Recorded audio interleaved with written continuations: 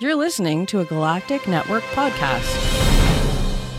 The Podcast of Terror is a show with adult themes, run by adults, for adults. Please do not have your children listen to this show.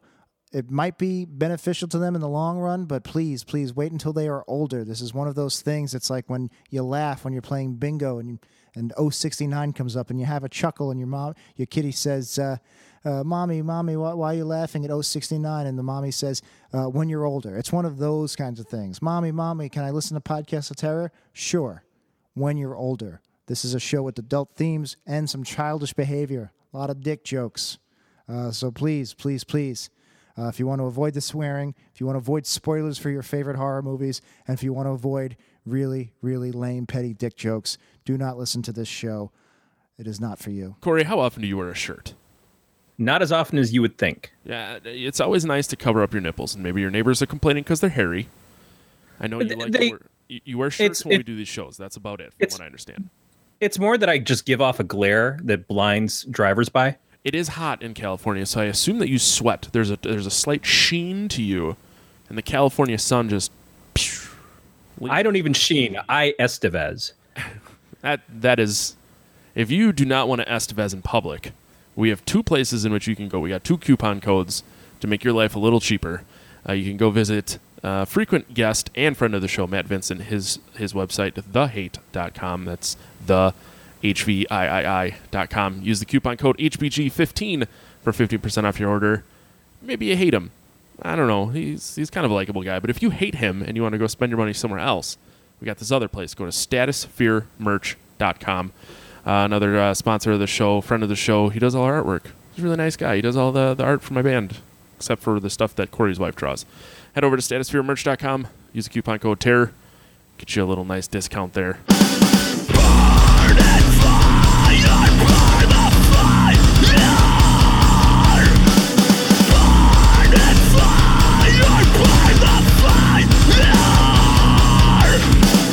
Guess who's back in the motherfucking house with a big fat dick for that motherfucking mouth? There we go. This is episode 101 of the Podcast of Terror. I'm your host, Matt Stein. With me as always is Corey. It's small, but I work with it, Scott. Corey, how are you? It's true. Like my rap tunes, I keep it short, I keep it quick, and I keep it really sloppy. I tell your wife I'm sorry. Lovely. Yeah, it's as you heard, a female voice. We don't have females on this show very often, so I make Not sure often to enough. pull out all of the dick references when we do have them to make them incredibly uncomfortable. Set the bar low, and then when you're a little higher than the bar, then you've done well. Our guest this week is the host of Murder Under the Midnight Sun podcast, and she's our new friend, Ariel Jane. How are you? Hey guys, doing pretty good. I actually just finished the movie like a little less than an hour ago, so I'm in the zone. My Sunday morning ritual is to drink a lot of coffee and watch whatever movie I've been assigned. So that's a good ritual. I had to watch it in two sittings. I started this movie. I was really happy that you mentioned this as being one of your movies. And since we never even said what it was, I should probably mention it's Chopping Mall. A couple weeks ago, I was up in Door County, which is the thumb of Wisconsin, if you're unfamiliar, getting incredibly drunk with some high school friends. And we brought the 10 worst horror movies of all time, and Chopping Mall was one of them. And we got about halfway through before I got so drunk I didn't know what my name was, so I had to finish it. By the way, I didn't know Wisconsin had a thumb, seeing as how I'm originally from Michigan. Do you keep the thumb in Ohio's ass? What is the? No, we stay far away from Ohio because Ohio is a shit show. Yeah, that's true. Which I'm going to like 2 times in the next 6 months, but they have Cedar Point. I don't like roller coasters. The world can't be that bad if you got Cedar Point. I don't know. I dated a girl who liked roller coasters a lot, and she would like hike her knees up so when they brought the bar down, it would rattle while she jumped. Oh no. Yeah, and I'm like, fucking whatever. And then she clogged my parents' toilet and overflowed shit all over the place. But always living on the edge. Oh my god, that took a dark turn. Yeah. I can't really say her name or her nickname in case she listens to this, but I doubt she does. But if she does, she knows. She knows. Otherwise, she just thinks she's one of 20 different girls who clogged your parents' toilet. My parents had poor plumbing. It sounds like she has poor plumbing. She was Yeah, that was. It sounds like you have a particular type. Yeah. Whoa! Only one girl I have dated has such a meaty shit that it clogged and overflowed a toilet, and that was long before I met my wife. It's not my wife either. Anyways, okay, well. Yeah. Did you put that out there? Yeah. Good, no, it's not my wife. Save. She's Good not save. a toilet overflower. Okay. Yeah. So I don't even know how to podcast anymore. It's been like 2 months. But we're on this podcast, including show notes, content information, subscription links. Go to gncast.com/pot. You can chat with us on our Slack channel during our shows at gncast.com/sign up. And while you're there, you can subscribe to the newsletter that we have as well. Ariel, why don't you talk about your show? I am a fan because I love true crime, but for the 8 people that listen to our show that aren't familiar, why don't you go ahead and talk all about it? Well, I live in Alaska, born and raised. I've lived here 30-ish years, and I decided to do a true crime podcast because, it's one of my biggest interests. And I chose to focus on Alaskan crimes because a lot of them are pretty fucked up and never really got the national media attention that did. So I cover a lot of stories that no one's ever heard of, but are crazy. There's a couple I've covered where it's 1/3 of a tiny town's population is murdered in one day. So there's a lot of really weird crimes that have happened up here. And I like crime pods that are cases I've never heard of. So that's kind of what I aim to do. And so far, I think I've only had one overlap with other podcasts. So nice. And where can the nice people find you? You can find me on iTunes, Stitcher, Google Play, pretty much anywhere fine podcasts are sold. I'm on Facebook. I've got a page under the Midnight Sun, and I'm on Twitter at Murder the Sun, and I'm probably most active on Twitter if you're into that sort of thing. Awesome. Well, thanks again for coming. We've been trying to set this up for a while, but I hit podcasting menopause, and I needed a break. I hear that. Yeah, it happens once in a while. That was going through the change, and the change was doing this goddamn show every week. Well, so a couple days ago, Corey and I reconnected. I bought a new computer, so I had to make sure my shit worked. And this weekend was the first weekend I've been home since the middle of August, and it sucks. So it's I didn't really get a break at all. But gotcha. My liver also did not get a break. I was going to say, because you stopped drinking as soon as you stopped podcasting, right? You took the couple of months off and drank. Nope, you just strictly, I would assume, Lipton iced tea. But I came home from Kansas with 3 cases of beer. And then I was in Door County drinking. One of my coworkers actually had to question what I was doing because my Untapped was updating so quickly.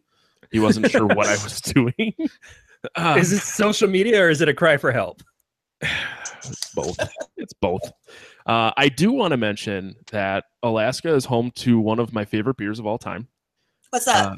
It is Midnight Sun Brewing's Treat. It's their chocolate pumpkin porter. Yeah, they have a lot of awesome beers. They're, obviously hometown favorite.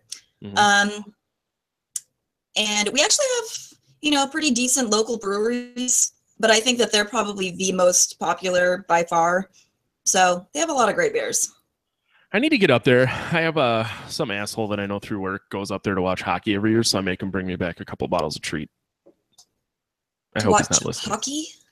Yeah, he went to Northwestern University, which is in the UP of Michigan, and they like it enough that they go to Alaska to watch hockey.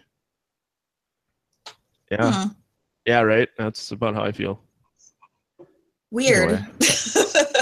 A fucking weird guy. He's a network engineer. They're all weird. Yeah, that's true. Yeah, very true. So before we go ahead and get into the movie, we should also mention, technically this is season 2. We did what worst episode ever did, which is literally where we steal everything from. We did 100 episodes season 1. Took a little break, and now we're going back for season 2. So season 2, we're making some changes. We're going to kind of get rid of the news just to make the episodes a little more timeless. Okay. It's really fucking difficult to try and find news every week. And if we miss a week because I have diarrhea or something, we have to like find all news stories. So we're getting rid of that. But before we get into the shopping mall discussion, hey Corey, what you drinking? I am back to my Lipton iced tea, which I never left. I can't. It's boring. It's the only thing that keeps me alive. I have so little. You got a sweet ass though. Ariel, are you drinking anything? I tried to warn you. It's like not even.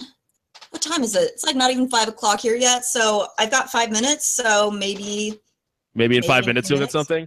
Yeah. You know, whatever. I think it was 12:30 when I had my first beer yesterday, but we've recorded the show early in the morning for me, and you're only 2 hours ahead of me, Matt. So I know that you've had beers at 10 a.m. Well, you can't drink all day if you don't start before noon. That's true. That's true. Yeah, I like beer. I did a bunch of yard work yesterday. It was warm-ish here. Had to have beer and play video games. Fuck you guys. So in 5 minutes, we'll circle back, and you better be drinking something. If we need to take a break so you can get a beverage, that's fine. But it is today. It's the day we're recording this is October 1st. So when this comes out, it'll be the 3rd on Tuesday. Happy birthday, Dad. Okay. Did you just say happy birthday, Dad? Yeah, it's my dad's. It's your dad's birthday? Yeah. Is it it's not the one that hates us, right? Thinks I swear too much? No, that's my stepfather who thinks Jack swears too much. Yeah, He's probably right. Potty mouth fuck. So I have some special white girl beers because it's October. It's white girl season. I have funky. I'm offended by this. No, don't be. Don't be. I probably Who consume doesn't more like white pumpkin girls? than most white girls. Go back to Snoop Dogg if we're talking. Like, I don't like it at all. You really don't? Not at all. I actually don't really drink coffee, so.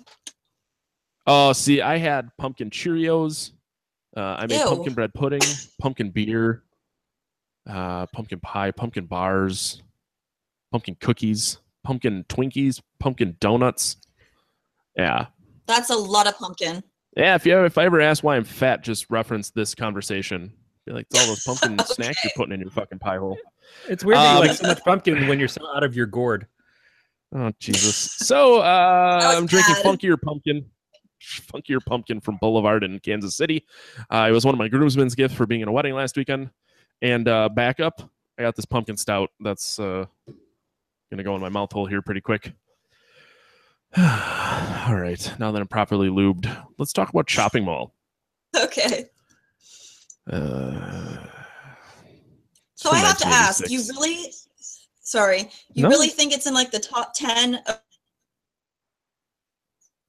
It's pretty bad. I mean, the internet told me it was in the top 10 worst movies ever. It's not. Okay. I mean, there's with all movies, there's like kind of, you have to give an explanation. It's not a good movie, but it is an entertaining movie. It's not scary. It's super fucking easy, but it's entertaining, and that's what I want. I want entertainment. There was some real 80s moments which I kind of laughed at. Like it was the whole everyone's fucking in the furniture store. I know. My favorite line of the whole movie was "Call me the king," and then the weird kid just goes, "Furniture king." Yeah. I laughed a lot. I kind of feel like people that put that in like the top 10 worst horror movies have neither heard of Trauma nor seen a Trauma movie, because those are, many of them, I mean, you just can't make it through because they're so dumb and not even remotely entertaining. Yeah, and this is the 80s when like even crap movies wound up getting a soundtrack put out on a record label.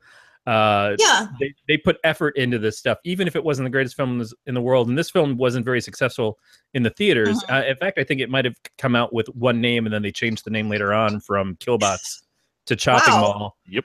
Based on the suggestion from a janitor at the mall that they shot at, which was also used for Fast Times at Ridgemont High. But the movie found big success on VHS and on cable, which at that point in time, this is 86 of this came out, it was still kind of a new thing for a film to get that kind of following after it failed in the theaters. And it's not like it was made on a big budget or anything. It was an early film for the guy who made it. I think he wrote the script with the agreement that he would get to direct it. And it was suggested by Roger Corman's wife, who was also a filmmaker and producer. And so Corman was a kind of consultant for the film. And for the first few days, they were just like, we just want to make this so that Roger will be proud of it. And Roger came in and he's like, I really love what you guys are doing, so continue on. I liken this to RoboCop. In fact, you can call it RoboMall Cop. I wish that there was a sequel with Paul Blart. That's what I'm waiting for. But it's got a lot of the same kind of sensibilities. There's some silliness. The whole opening scene of them shooting the mall just feels like they put a lot of effort into showing what mall culture was like. The girl walking with the drink and everybody coming by her and her like trying not to spill them and winding up spilling on everybody. The very, very opening with them introducing the Killbots as the new security guards for the mall and everything felt straight out of RoboCop as well. Like, here's us advertising to you this new product that we're selling you. And my wife just saw RoboCop for the first time this week. And she's like, yeah, I just never watched it because it looks stupid. And then she comes into the room an hour later. She goes, why has no one told me that RoboCop is the greatest fucking movie of all time? I'm like, because everybody just assumed that you've seen RoboCop. I think that this movie is great. So I love, and this is another one. When I said I was reviewing a Chopping Mall this week, she goes, that is a great ass movie. But there's things in this like that are just for the in the know people. Like there's two actors, Paul Bartel and Mary Warrenoff, who play Paul Bland and Mary Bland, who are characters from Eating Raoul. Yeah, I was actually looking into all the actors and actresses too. I saw that, and it was like a weird little nod, like yeah. And they improvised the whole interaction. They're talking about the restaurant. Yeah, and Dick Miller, who a lot of people recognize from a lot of things, but from the Gremlins movies, he plays Walter Paisley, who is a character he played it. Yeah, he played Walter Paisley in Bucket of Blood, which I just saw recently on the Saturday Night Horror Movie Creature Features out here, which is about a guy who works at a beatnik club that winds up accidentally covering a cat with sculpting clay and then selling it and becomes known as an artist, and then keeps killing people and covering them with sculpting clay like they're his statues that he's made, and just gets more and more popular doing it. So there's three characters that are from other horror-ish movies already. This is a complete tongue-in-cheek film that is a ton of fun. Plus, it's got a bunch of people from Night of the Comet, including Kelly Maroney, which is one of my favorite 80s movies. I love this flick. Too. And I mean, watching it this time around with a more analytical vibe, I guess, I noticed so many more Easter eggs, and looking up each of the actors and actresses, I was like, holy shit. Like, well, obviously Barbara Crampton, Scream Queen. Yeah. But Reanimator. I did notice all the like Roger Corman connections. And I mean, the part where the douchebag, I'm talking about, says Klaatu Verata Niktu to the robot, I was like, oh my God, I never caught that before. This is a horror movie that's made for people who love horror movies. In the middle 80s. The one caveat is that Chopping Mall makes no sense for the name. I know. And the cover art, totally misleading. You're expecting somebody to get slashed, probably with a knife, not lasers and exploding heads. Yeah. Although that exploding head scene is just like, that's prime 80s beauty in horror films. That is a shot great. That everybody knows and loves. Yes. I really remember seeing the cover when I was younger in a video store, which I do remember, and I miss them dearly. And I used to see this video there, and I was just like, man, I want to see that movie. It looks awesome based on the cover art. So I finally watched it when I was probably, 29, and was like, this movie's completely different than I possibly expected. Yeah, I guess having not read anything based on the name, kind of going back to what you guys said, is like, I never would have expected it to be laser shooting robots. Right. Maybe like a crazed knife man. Yeah, exactly. And the robots are really well done for what you think is a low budget horror movie. They seem pretty solidly made. Now, in 1986, there was also another movie that I want to say it's a Wes Craven film called Deadly Friend that had Christy Swanson in it. Yeah, that was a bad one. Yeah, but that's also got a very similarly done robot. So we're at a point in time where everything's trying to be short circuit, except taken to a horror level. We've had RoboCop at this point, so it's not unusual that you can see these things happening more and more. But they're still pretty good examples of making these things, because you see a lot of schlock of like, oh, the robot is this, and it's just like poorly claymation type animation for it and just looks like garbage. These things look really good. The designs were well done. Yeah. The director of the film actually did the voice for the Killbots, the one who's always saying "Thank you, have a nice day." That was the guy who made the movie. But I was pretty impressed overall with the quality of it. Even though there were ridiculous moments of them like going up the escalator, it's like, no, there's no way you're getting that thing up the escalator. But it looked okay. It looked believable just to watch it, unless you actually think about it, and you never want to think about these things. I thought the effects really stood the test of time. You know, like getting the ripped out, like that looked pretty decent for, you know, a theoretically low budget 80s movie. Yeah, and the kills weren't really high end. There wasn't a lot of variance. It was a couple of throat rips.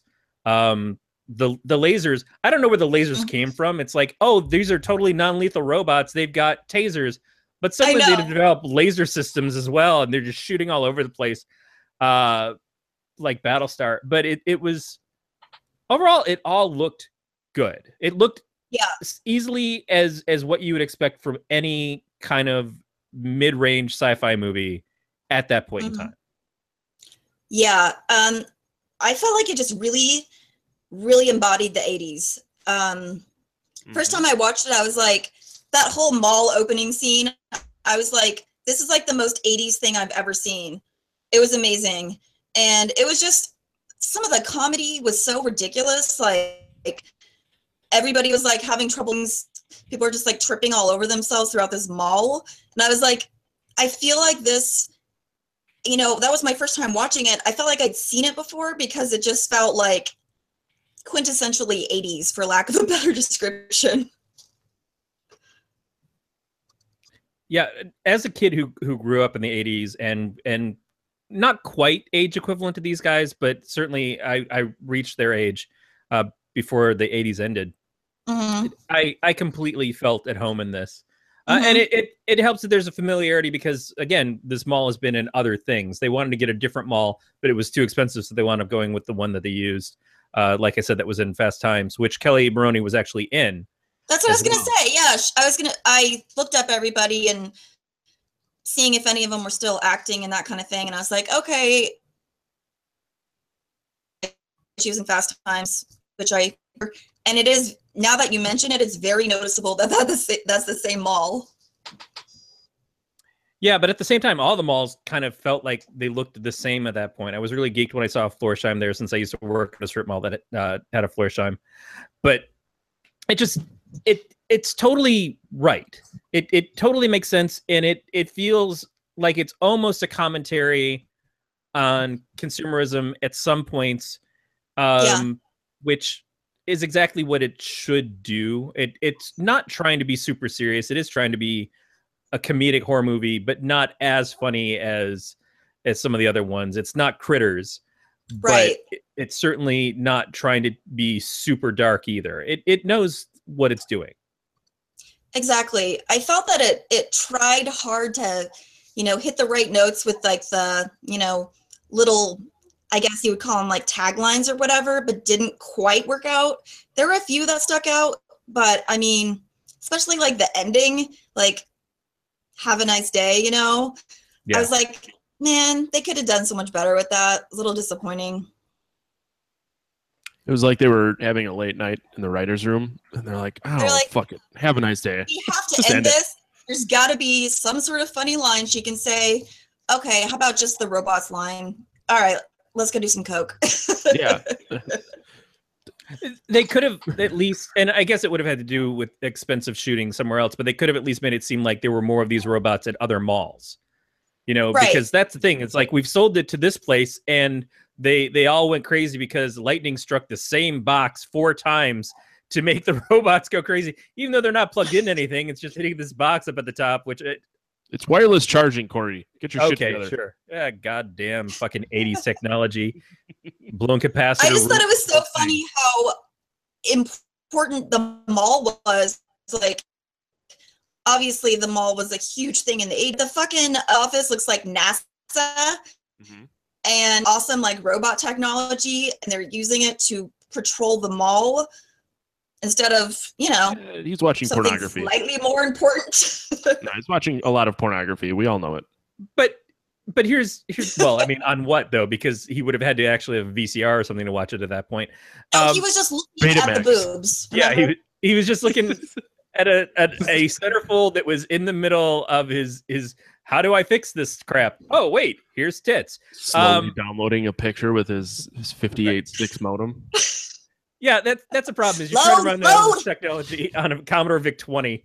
I think you just dated yourself. I dated this picture. But the amount of money that they would have spent for 3 of these robots and the technology to keep it up and the guy who's sitting there and supposed to be monitoring it all night, they could have hired 50 security guards and still paid half as much for the next 10 years of their salary when minimum wage was $4.25 at that point. It's kind of like, oh yeah, we got these things. And then the people are just like, oh, we should get these for the restaurant, for the customers that annoy us. I know. And it's funny how it's like, they're totally foolproof. Nothing will go wrong. All you have to do is have your ID card with you. So if you don't have your ID card, you're just going to get tased. Yep. Do you think they were yelling, "Don't tase me, bro," in the 80s? No. No? That was when we wanted to get tased. We were like, let's see what this feels like. We didn't have Jackass yet. We couldn't see Bam Margera getting a taser on his ball sack. It was like, I don't know. That looks cool. How else do you know you're alive if you haven't been tased in the old beanbag? You don't. All right. I don't know why this is taking so long, Corey. You don't know. I'm really not sure. According to certain tech industry highballs, I'm living in the Matrix. So fuck it. Huh. I can't stop thinking about the fact that you just talked about balls again. The show is back. Yeah, right. It didn't take us that long. I've already spilt beer. I have no paper towel to wipe it up. I am just now rubbing it into my skin. Good job. Yeah, this is happening. I should put paper towels in here. I am hand cream. I am a fucking 30-year-old baby. Now my desk is sticky. So speaking of 80s, aside from Kelly Maroney, who was a pretty popular screen queen in that time, Tony O'Dell played Ferdy in this. Tony O'Dell, the only thing I know him from besides this is Head of the Class. He was the preppy lead in that show. I've never seen him in anything else other than this movie, but I don't know. I actually thought he was definitely the best looking out of all of the guys, even though he was supposed to be the nerd. And I mean, it was just so, I guess, cliche how the nerdy guy and this Kelly Maroney is supposed to be like this dorky chick are just like getting fixed up. And it's like kind of immediately showing you like, okay, this is going to be like the final guy and girl or the final girl. Yeah. And they didn't quite do the totally innocent final girl. Like she has to be completely virginal. But they were making out in a room full of 3 of their friend couples banging like 10 feet away. Yeah, it's that like, was weird. Oh man. Like 1986, I was 15. I don't remember a lot of orgies. I'm sure that they existed. Yeah. But I just want to let you know I was 1 year old in 1986. Thank you. Now I'm just gonna Sorry, proceed with your orgy conversation. Speaking of balls, he just shriveled up and crawled up inside of me. Thanks for that. But it was just like, I don't know, like It didn't seem like any of the guys that had the girlfriends already weren't having sex somewhere. So the idea of like we have to do it in the store all en masse seemed really bizarre. Yeah. It's like, this is the only way to get a clean bed. Especially the married couple. Like, they seem like they were supposed to be a couple years older and they're married, but they're hanging out with characters that seem like they're 17 and also having sex at the mall for some reason. Well, the age difference thing, I don't know if that was seen as that big of a deal in the 80s. It was a weird time. It was a different time. I mean, have either of you ever gone shopping for a mattress? Yeah, This is going somewhere, trust me. So when you go to those stores, do you not lay on all the beds? Do you think Yes, they but wash I do the not have sheets? sex on them. No, but do you think they wash the sheets? So you're saying that they're having sex in a furniture store for a clean bed is bullshit, because those are fucking the dirtiest beds. They're probably worse than hotels. that's like money. Yeah, and the first thing That's I do when I true. go into a hotel is I strip off that top blanket with my foot and I kick it across the room in the corner and I leave it Yep. there. I get butt naked and I alligator roll and then I jizz everywhere. Matt just, instead of leaving a tip on the pillow when he leaves, Matt just leaves a portable black light. And he's like, enjoy. Just turn the lights off for maximum effect. They don't Okay, even so clean I it. They thought- just set the I place thought on it was fire. because they were like teenagers, so there's nowhere else for them to go be That's what I assumed. together. That's why I was like, why is this married couple showing up to hang out with their teenaged friends and also having this like romantic seduction in a mall? They're the weird ones. That's why. I was also It was confused very because they said strange. they made some sort of comment about like, well, if the place is trash on Monday, we're all going to get fired. So it's Friday night. The place it might be trash on Monday.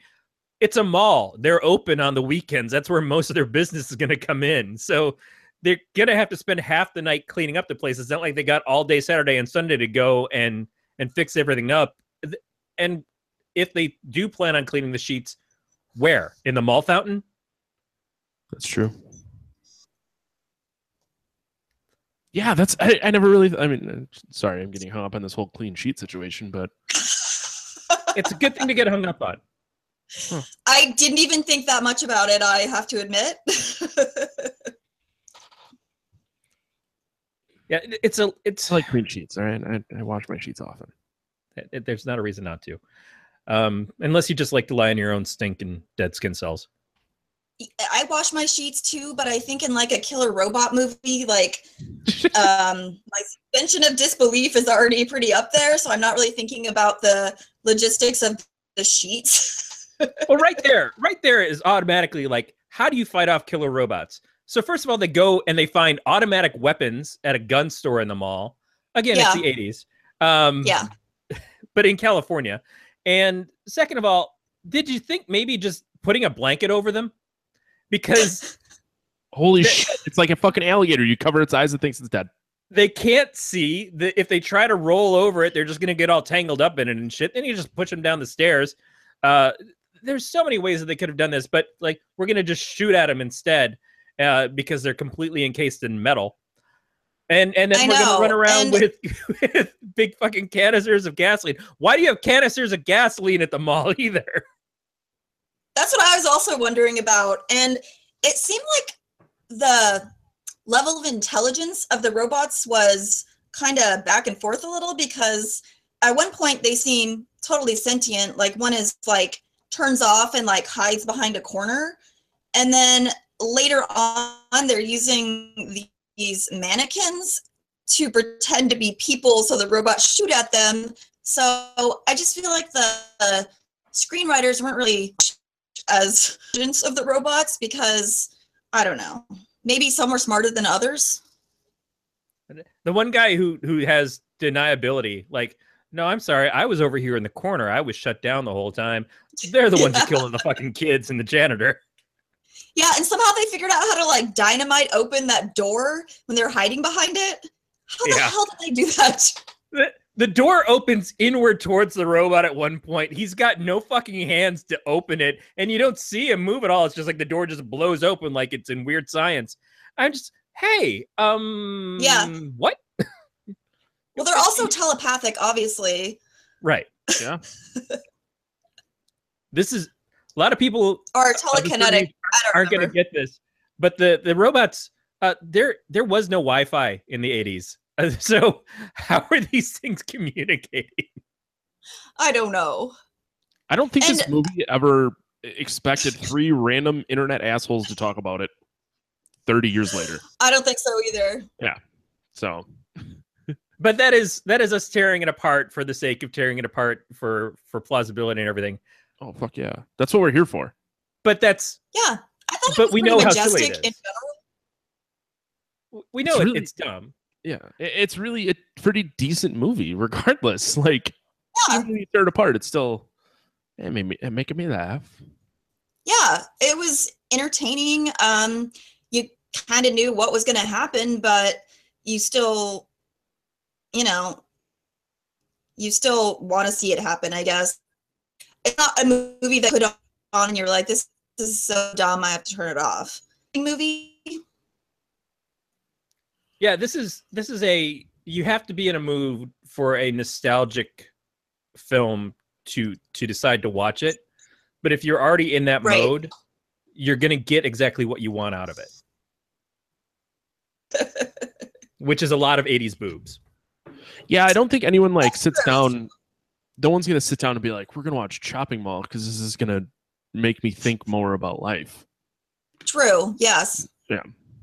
No, you go into it expecting cheap fun, Exactly. pretty much like hanging out with Corey. Thank you. Cheap sexual fun. Ooh. I Yeah, my also dad would call it a beer and pretzels movie, which, Mm. Sometimes you're just in the mood to like completely turn your brain off and like watch heads explode. Mhm. Yeah, there's absolutely no other reason to watch a lot of these 80s horror movies That's true. unless you just kind of want to shut off. Like, Yeah, exactly. Yeah, and like I said, one of my favorite movies from the 80s is Night of the Comet. I don't think I realized until I started watching this again, and it's been a long time since I've seen this movie. I don't think I realized that Kelly Maroney was in this. So seeing her made me very happy. And again, that this movie was kind of a follow up to that one in a lot of ways. A lot of the same actors were in it. The people who played the Blands didn't actually play the Blands in Night of the Comet, but they were in it. And this would be a perfect pairing for me, is like a night where I watched Night of the Comet and I'm like, well, after that, I've got to watch Chopping Mall. Is Night of the Comet the one with the like alien slugs? No, that's Night of the Creeps, which is also a great movie Okey-dokey. and a favorite of mine. Night of the I Comet can't remember Night of the Comet though. Night of the Comet is two sisters who basically they both survive Halley's Comet coming over, and it kills a bunch of humanity, but it also causes some people who live to have an infection that slowly turns them into zombie-esque type beings. They get more violent, and they just go around and start killing people until they eventually break down, either go completely crazy or just die. And so it's them, and they meet up with, strangely enough, the guy from Eating Raoul, who was Chakotay in Star Trek Voyager. Okay. But he's hanging out with them too, and it's just like them going around. It's a post-apocalyptic world, except it just happened. So Gotcha. overnight, it goes from the world is normal to almost everybody's dead, and they go and they get automatic weapons and they fend off whoever's coming after them, and they're trying to survive this new world. Not sure if any of them actually have the infection too. It's a cute I don't movie. think I've seen it. It's great. It's been on my list for us to do for a while. and it's gonna stay there. Yeah, I just want probably not as necessary to talk about now. every time someone talks about Night I of the know. Comet, all I think about is Maniac Mansion. Which is a great What's movie. it But called? that's- There was a Nintendo game called Maniac Mansion. Which wasn't the sequel Mhm. Day of the Tentacle or Night of the Tentacle? Day of the Tentacle. Wow. Yeah, they're just That's a great so in idea. Maniac Mansion you play like 3 people and you try and break into this mansion and figure out what the fuck is going on because a comet crashed there. They made a TV show out of it. The TV show was really bad. I played that game on my Commodore 64. You're so old. I am really old. I played it on Nintendo, and then later on emulators on my computer. Day of the Tentacle just got re-released. I played through that again not that long ago. Yeah, I think I've got it on my Steam wish list. God damn it, Corey. You know what's going to happen is I'm going to get drunk and buy it for you. You're a beautiful That's how man. all these things happen. That's why I keep Matt around and keep encouraging him to drink. My basement. My basement looks like a fucking liquor store. Matt, you want to do a podcast and then buy me pretty things? Backstory for anyone that missed the episode. Corey and I were talking about Phantasmagoria, and I just went and bought it for him. Nice. It was like $5. It's not a big deal, like, but still, this is my life. I just bought like 2 pounds of beef jerky while you guys were talking. Wow. I'm the worst. Yeah, I'm not even kidding. Okay, so speaking of Phantasmagoria, try to follow me here. Did you notice that the tall man from Phantasm was in Angus Chopping Grimm. Mall? I was about to go to the same thing. Yeah, he plays her dad, and it's like he's got this presence of like, oh, obviously you're fucking my daughter, and obviously I want to kill and eat your face. But go ahead, honey, if it makes you happy, Daddy will let you stay here and fuck your boyfriend in the mall. I know, and he also like kind of slut shamed his daughter because he said something like, "Oh, I'm sure you will do everything for him" or something like that. I was like, that's kind of rude. Yeah, not pleasant interaction with it, but it seemed like it was there for no other reason than to have Angus Grimm in there because it had no payoff. Yeah. He had nothing to do with the movie after that scene. I know you definitely expect him to come back in some way, but I think he just has a face that's like made to be a villain, so they just wanted to like put him in there as another little like nod and wink for all that know who that is. And I instantly recognized him. I'm like, holy shit, that's great. But potentially because I thought that maybe he would have more to do with it. At the same time, yeah, it's one of those things that if you have a movie that has all the in jokes, if you have a movie that has all these different horror staples, actors and actresses, I guess the kid who played the mute in Nightmare on Elm Street 3 and 4, Joey, he was in this in a cut scene. He was a shoplifter at the mall, but it never made it into the film. But it was his first film that he was ever in. So it's kind of too bad that he didn't get to actually stay in the footage. But yeah, there's so many things about that it's like, sure, I absolutely want to have these moments. I want to have more people be a part of this. It's cool now when we see it because it's like a throwback. It's all the nostalgia thing. But this was nostalgia in 1986. There wasn't a lot of that then. It wasn't something that we utilized or expected. So to kind of celebrate itself by including all of these different aspects, I think is fantastic. Yeah, I mean, I definitely think they were going for something, and probably in a way it fell flat for people that weren't in the know. Because, like, I know the first time I saw it and, like, the Blands in the very beginning, I'm like, what is with this random couple that's making these really stupid comments? But then when I, looked them up, I was like, oh, okay, they're, like, known entities. The chick was like part of like the Warhol factory scene, and they had just been in a movie like Eating Raoul together. But if you don't know that, you're just like, what the fuck is going on? Yeah, that's just I watched Eating Raoul on cable in the 80s quite a bit. It was a weird ass movie.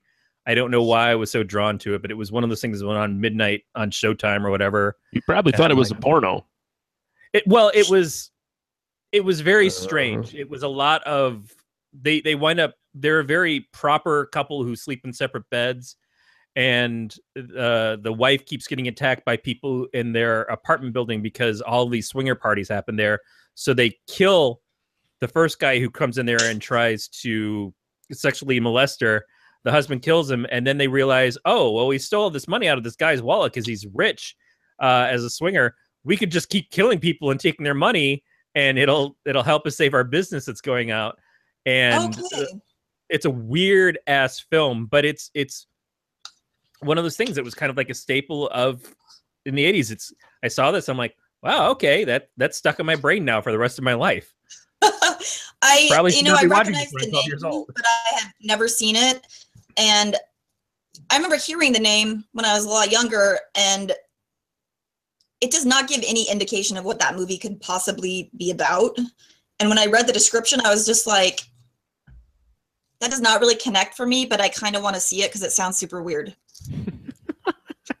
It is a one of a kind film, and that's exactly why you'd see it. It's a classic weird one, and like you said, it stars an actress who was known for being in Andy Warhol stuff, and Paul Bartel, who started in it and made it. Again, these people, they did a lot of stuff together post that movie, and even before that movie, they were in Death Race 2020 together. So it's kind of like when you see Robert Englund show up and stuff, even though he's not playing Freddy Krueger, and you're just like, well, it's a horror movie, and who can we get? Well, let's see if we can get Robert Englund, because he doesn't say no to anything. And nobody complained. He'll Nobody probably said, do it too. Yeah, exactly. It's like, sure as shit we'll have Robert Englund in this. And everybody will be happy that he's there. Speaking of which, exactly. He's down for anything. I saw there's an upcoming movie. I cannot remember what it's called right now, but it has Robert Englund. It has Gunnar Hansen. It's Death House. It's the fucking. So it's called. I think it's called Death House. Corey, back me up. Like the list was all like, you know, different people that had played like Danielle Harris, villain, and I was like, huh? I think Danielle Harris is in it. There's two. I think so. It was just like this list of people that is like kind of like a horror nerd's wet dream, and it was kind of bizarre to me that it's coming out now, you know, as opposed to like 10 years ago. But I'm excited for it. Yeah, Gunnar Hansen is actually one of the writers on it. Adrienne Barbeau is in it. Dee Wallace, Sid Not Haig. Death House. Or is it? Yeah. Robert Englund isn't listed as being in that movie, but Death House does have Dee Wallace, Sid Haig, Kane Hodder, Bill Tony Moseley. Todd. Yep. Yeah, there's just it's Okay. Barbara Crampton. Yeah. Yeah, that Maybe in my head I just cast him in it because he should be in it. I he agree. absolutely should. I agree. He's the only one that's missing. We should write him a letter. A strongly worded letter. Yes. Why were you not there? It's like, You have to be in this movie, obviously. this and he'd be weekend, like, I have to okay. spend some time with the kids. You know, just shut up. Let me have this. He's I love seeing the fact that some of these you know, actors are still acting. One of the chicks, not Barbara Crampton, but the other Dee Wallace? blonde. Huh? Dee Wallace. No, from Chopping Mall. Oh, from Sorry. Chopping Mall. Okay. Sorry, that was like, you're not psychic. The other blonde from Chopping Mall was just in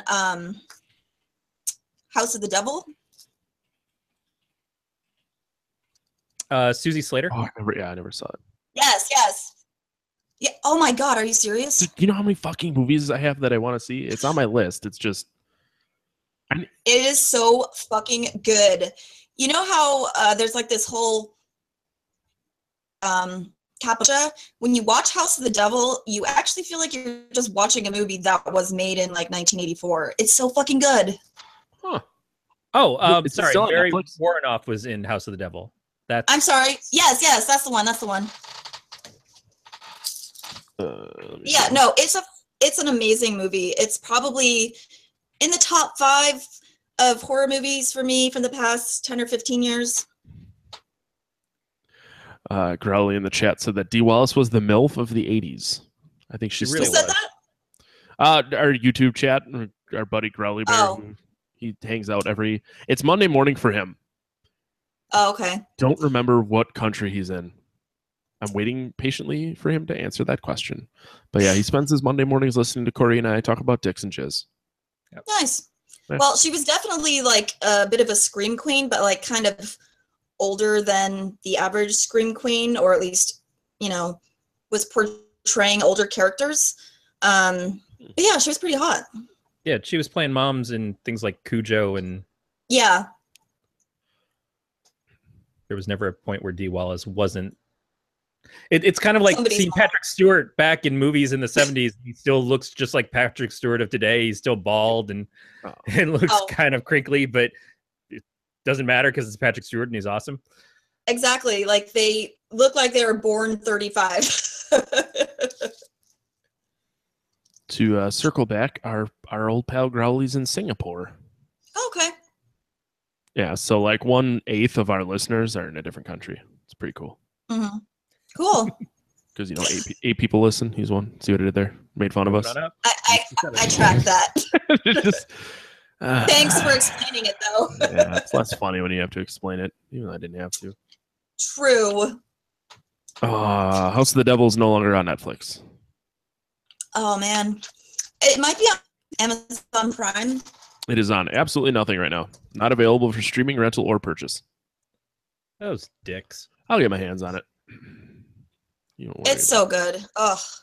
I know. I I wish haven't one of talked it up too much, but it's so good. It's I think a lot of the problem with people trying to like capitalize on the 80s nostalgia is that they're too self-aware and it's too like tongue-in-cheek. This is not like that at all. It's like watching an 80s satanic panic movie that is not self-aware at all. It's amazing.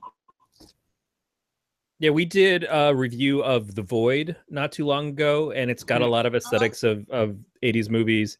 There's Yes, some other it did. one that I caught my wife watching, and I can't remember what it's called off the top of my head, but it had like, I think they found a VHS tape, and it was Backdoor Sluts 9. Beyond the Yes. Gates.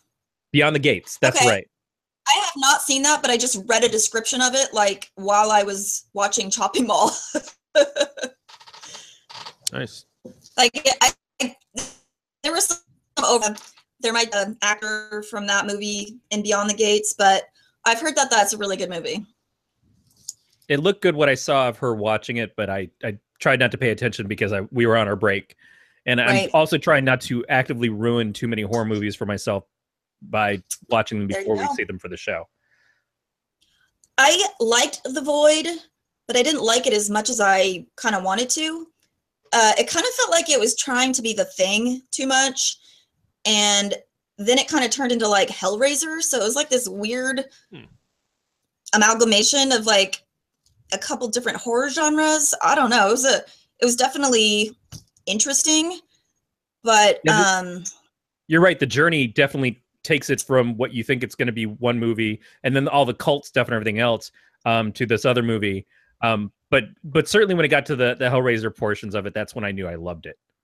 yeah, because I'm a Hellraiser guy. I don't know. I But wanted if you're to going to love steal it. from anything, stealing from John Carpenter's The Thing and from Clive Barker, that's a pretty good thing to aim for. That's very true. And The Thing is like probably like my all-time favorite movie. So that's why it was like extremely obvious to me, but probably a more modern viewer who hadn't seen that would probably just think it's a really great horror movie. Right. Yeah, and that's another part of doing a show like this, and why it was good that we took a break, is because you can become a little bit jaded to horror movies when you watch them continuously, and trying to feel like there's still any originality left, trying to feel that there's still stuff that can actually scare you. It becomes a little bit like every week is a cliche of some sort because you've seen it all before. Yeah, I mean, I feel like there's been a really good resurgence in the last like 10 years. I think that after Scream came out, there was just so many that were trying to be that same kind of feeling. And there were so many just terrible movies between, 1997 to like, but I've noticed that there's a lot of newer directors out there that are really doing some super unique stuff. And it's been really exciting to actually stump movies, and holy shit, I've never seen this before. Like, for example, Deathgasm. Have you seen that? Oh yeah. When I just happened to stumble upon it, I'm like, this looks ridiculous, but I was like, oh my god, it blew my mind how it was so fucking unique, but it also had aspects you can identify with from like zombie movies and that kind of thing. Yeah, it might be one of the highest ranked movies on our list of things that we reviewed, because we were absolutely in love with it. I love it so much. I watched it, and then the next day I was like, I made my dad watch it with me, and he loved it too. But I had forgotten the whole like dildo fight scene. Yes. So the dad and I was like, I forgot about this part. Yeah, off the top of my head, the only thing I think that might beat it out in the scores is Xanadu, of course, because Xanadu. But it certainly was up there. Xanadu, so scariest awesome. movie ever made. I've never seen it. I have no interest in it. Oh, you're totally missing out, but it will own your soul.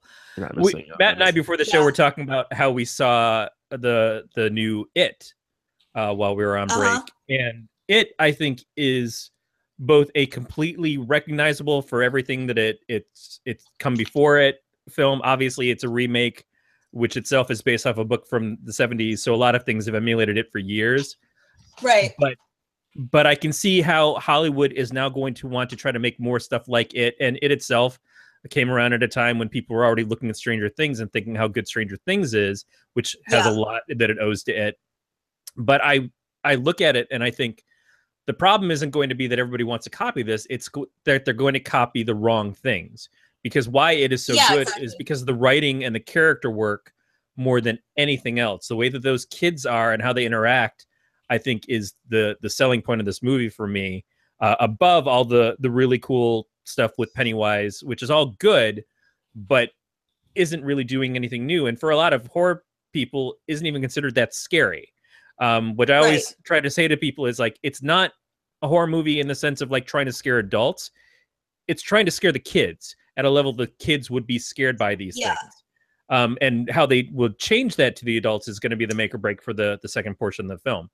But I loved the way that those kids acted with each other and on their own and everything. And I think that for me is why that movie is so good. And I want to see anybody who does try to emulate it copy that portion of it, not just, oh, well, kids afraid of clowns. That's what our hook is. That's what people want right now. That's because the most successful horror movie ever made now is a movie about kids being scared by a clown. It's really not what it is. You know, it's so funny you say that because I got interviewed yesterday for the Unfound podcast. And at the very end, we just randomly started talking about horror movies. And we were talking about that movie. And I was saying that it left me feeling deliriously happy in a weird way because of how organic the kid characters were and how realistic their dialogue and, you know, just everything about it really, like, it was like all the bad parts of the made-for-TV movie were fixed. And, like, the casting was, like, basically spot on. And after I saw it, I was like, I actually had, like, chills because of how good it was. And I was talking to friends about it, and I said, I didn't really like the portrayal of Pennywise, but I just fucking love the movie. And they were like, how can you, like, not really like the villain, but like the movie? And I was like, well, it's because the villain portion of the movie was, like, actually, like, the least important, you know? Yep. I don't know why I didn't love the portrayal, but I would expect for that to have ruined the movie for me, but it didn't affect the quality of it at all. I thought that movie was pretty much perfect. Yeah, I feel exactly the same way. Is the stuff with Pennywise was good and was perfectly adequate for what you expect from a horrific clown film, which he wasn't even the clown all the time. But they did some good stuff with it, but it wasn't about that. And that's the trick, is you have a movie that is elevated by all these other things so that you get a horror movie that is also a really, really great movie besides that. Yeah. And I think Stephen King, you know, he's kind of known for having sort of unfilmable movies or unfilmable books or books that don't translate very well to screen, as many of his made-for-TV movies are, you know, like, I don't know, Tommyknockers. But I thought seems like a movie that or a book could be really hard to adapt. and they somehow got it right after, I think many of us, I'm a massive Stephen King fan, of course, were really nervous about this movie coming out because they had like director changes and like rewrites and stuff like that. So I think a lot of us were really nervous it was going to be awful. So it was a big relief that it was amazing. And, he just doesn't need another terrible movie based on his stuff. What's funny is Stephen King, when he writes directly for the film, when he wrote an original screenplay, you get Sleepwalkers, which is just so not good. Or the made-for-TV movie version of The Shining, starring, obviously, Steven Weber. Yes. It was awful. And I wanted it to be so good. I really wanted that movie to be good. Stephen King was like all about it for some reason. Because he wanted to unassociate it with the director. Because the movie has always been seen as a Kubrick movie, not a Stephen King movie. Which is True. It was very early in King's recognition as being a Hollywood name as opposed to just a book name.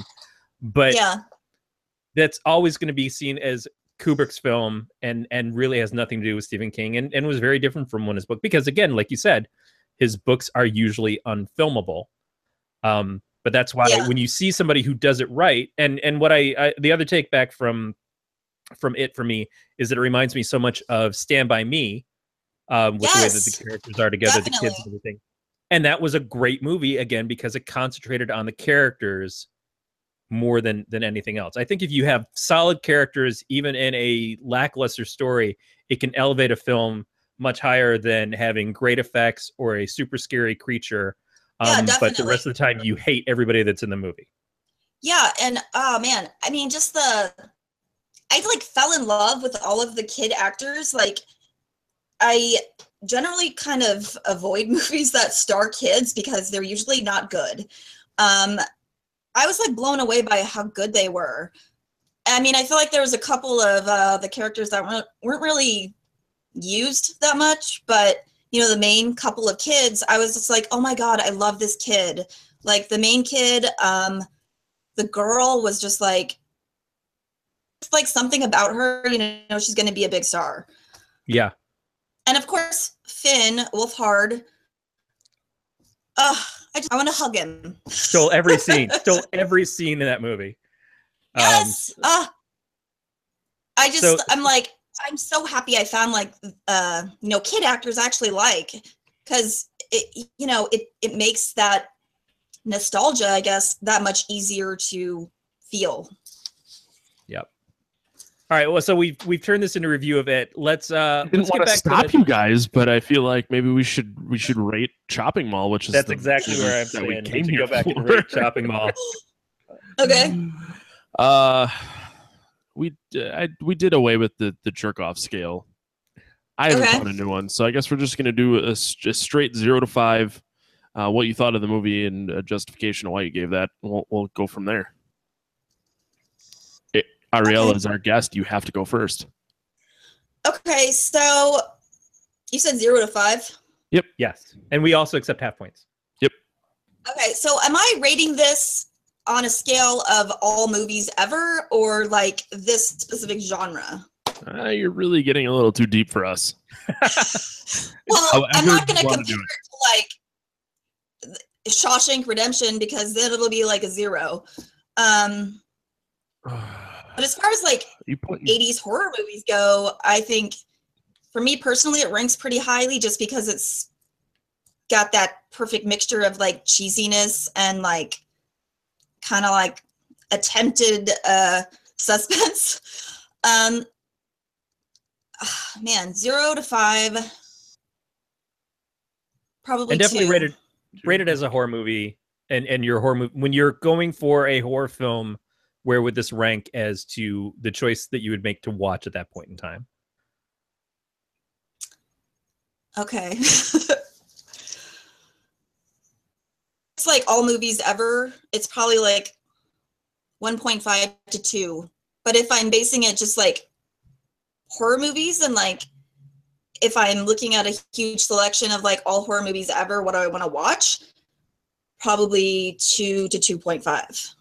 Yeah, if you take it back to like you're in the old VHS store and you're looking at the choices up there on the shelves, what do you want to take home that weekend? You know, what's going to be your 48-hour, and hopefully I don't have to pay an extra $1 because I didn't forget to rewind it and I didn't keep it late and they're charging me an extra week for the rental. Yeah, that's higher, definitely, because I mean that fucking cover art, it's great. I mean, obviously it's extremely misleading, but it was.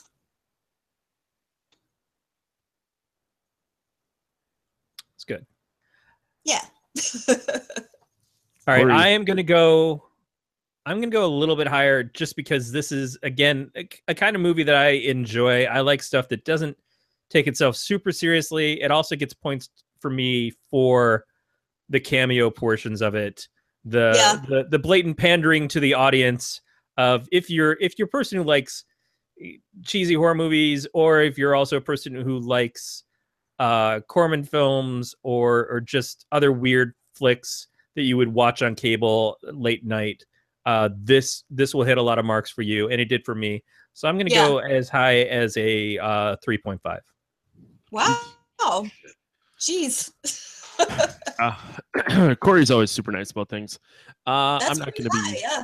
I'm not going to be anywhere near as nice. I thought it was a pretty decent 80s horror movie, but in terms of story, there's obviously a lot of holes. No pun intended. Furniture king scene. Okay. Would I ever likely go back and watch this again without drinking? No. With drinking and the right group of people, potentially. Yeah. So you're going to say absolutely, because when are you not drinking?